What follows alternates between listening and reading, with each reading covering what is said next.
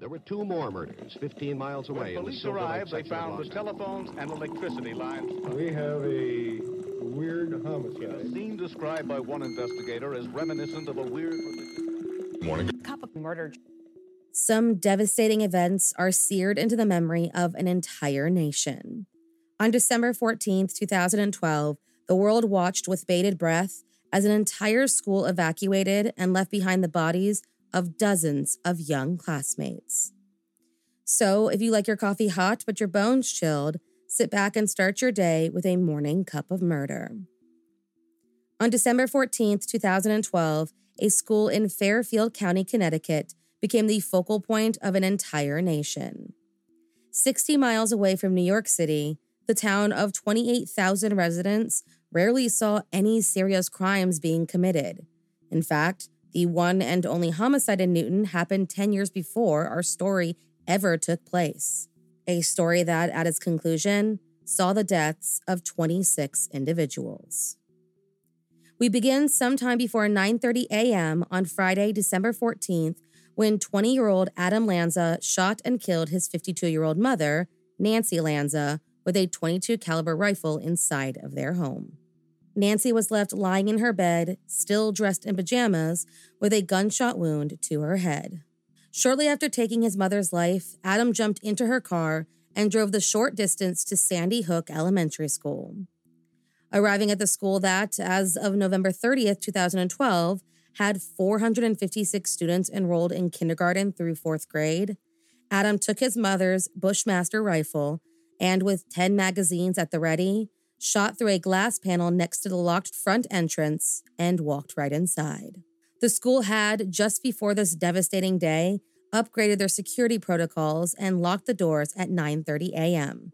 None of that mattered, however, when the bullet shattered the window. Wearing all black with earplugs, sunglasses, and an olive green utility vest, teachers and students alike heard the sound of gunfire through the intercom system, which at the time was being used to make morning announcements. Principal Dawn Hochsprung and the school psychologist, Mary Sherlock, were in a meeting with other faculty members when they heard the popping sound of gunfire.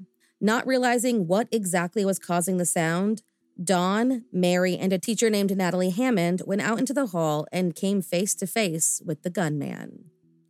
Left behind in the meeting room, a faculty member later said they heard the women shout, "Shooter, stay put," before the sound of gunshots rang out through the hallway. That's when the sound of Rich Thorne, the janitor, telling the shooter to put the gun down was heard by a teacher hiding in the math lab. But by this point, both Dawn Hochsprung and Mary Sherlock had already been killed. Natalie Hammond, hit in the leg, was shot a second time and made the wise decision to lay still on the ground until she heard the gunman retreat. She then crawled back to the conference room and pressed her body against the door to keep it closed. The actions of these three women saved the lives of all the faculty members inside of that room. The next thing reported were the words, "Put your hands up," and "Don't shoot," heard by a 9-year-old student just before he, his classmates, and his teacher took refuge in a closet in the gym. More shooting was heard, and a second teacher, who was substituting for a kindergarten classroom, was shot and wounded during the attack. She was in the process of closing a door further down the hallway when a ricocheting bullet hit her in the foot. But Adam Lanza, due to her quick thinking, never entered her classroom. Entering the main office, Adam failed to see anyone hiding inside and returned to the hallway.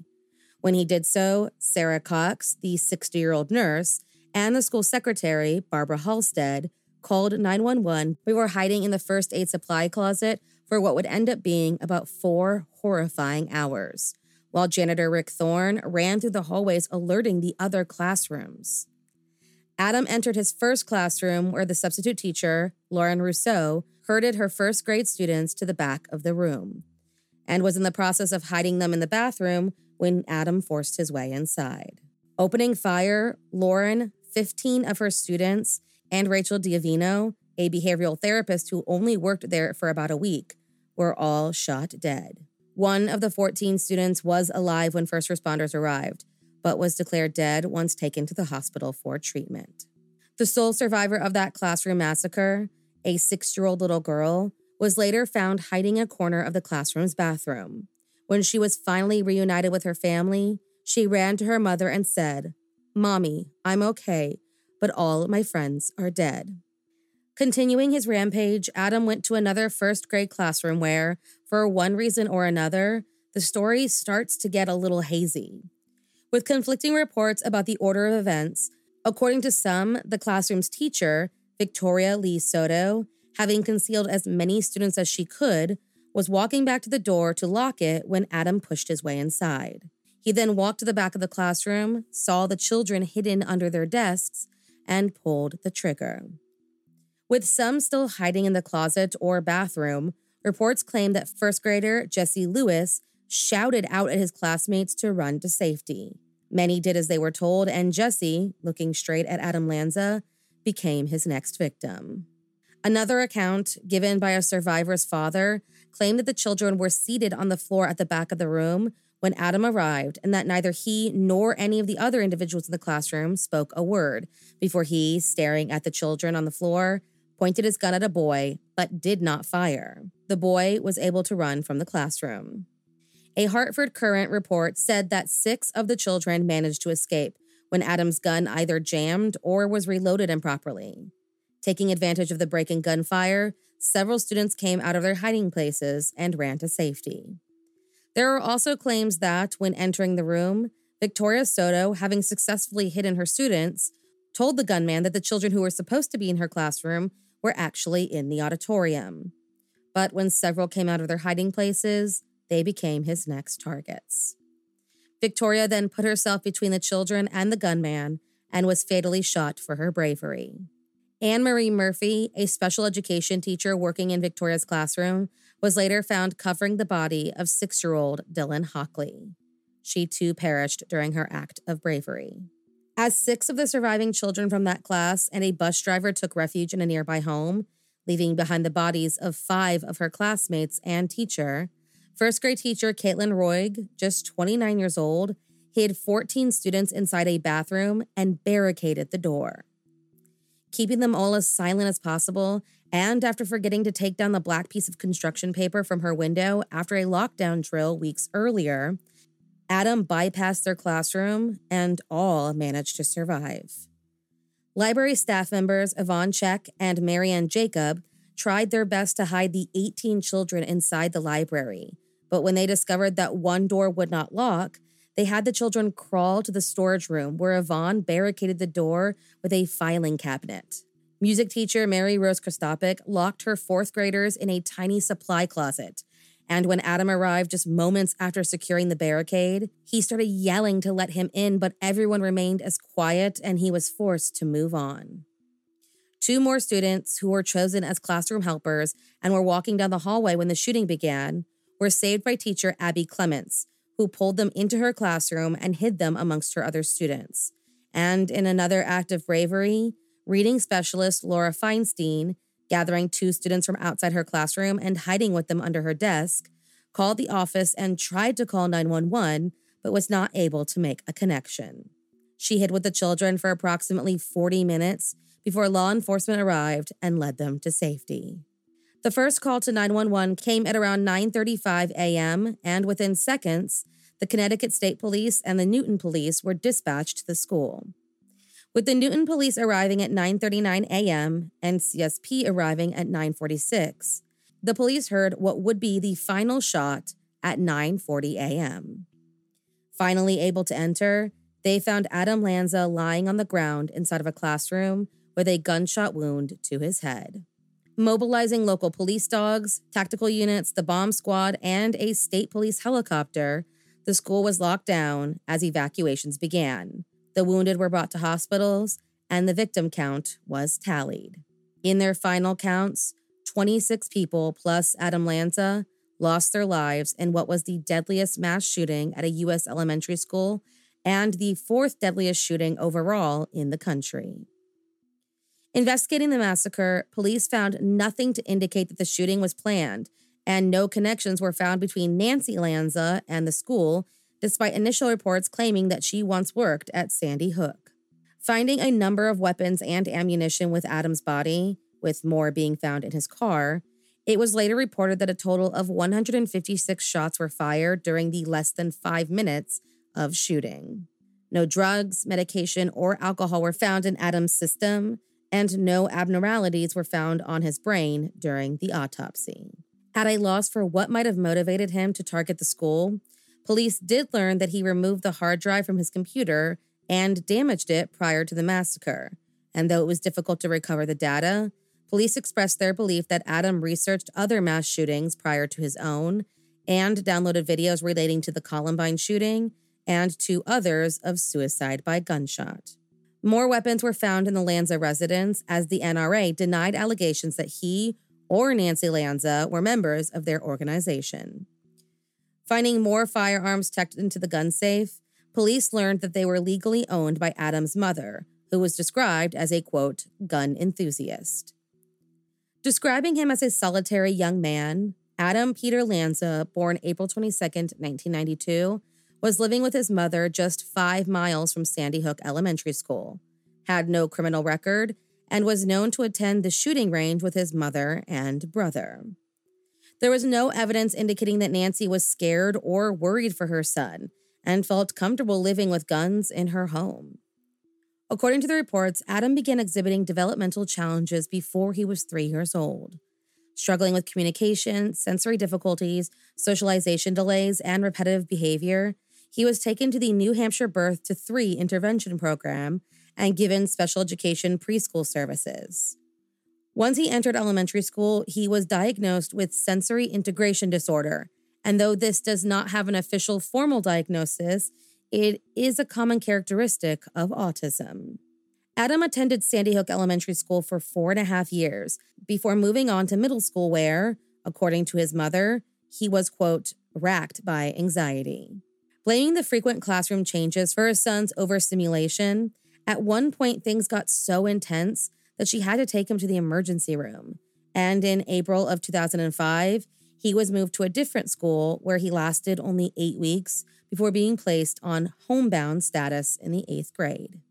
Given a more easily recognizable diagnosis when he was 13, Asperger's syndrome, when Adam was just 14 years old, he was taken to Yale University's Child Study Center, where he was additionally diagnosed with OCD.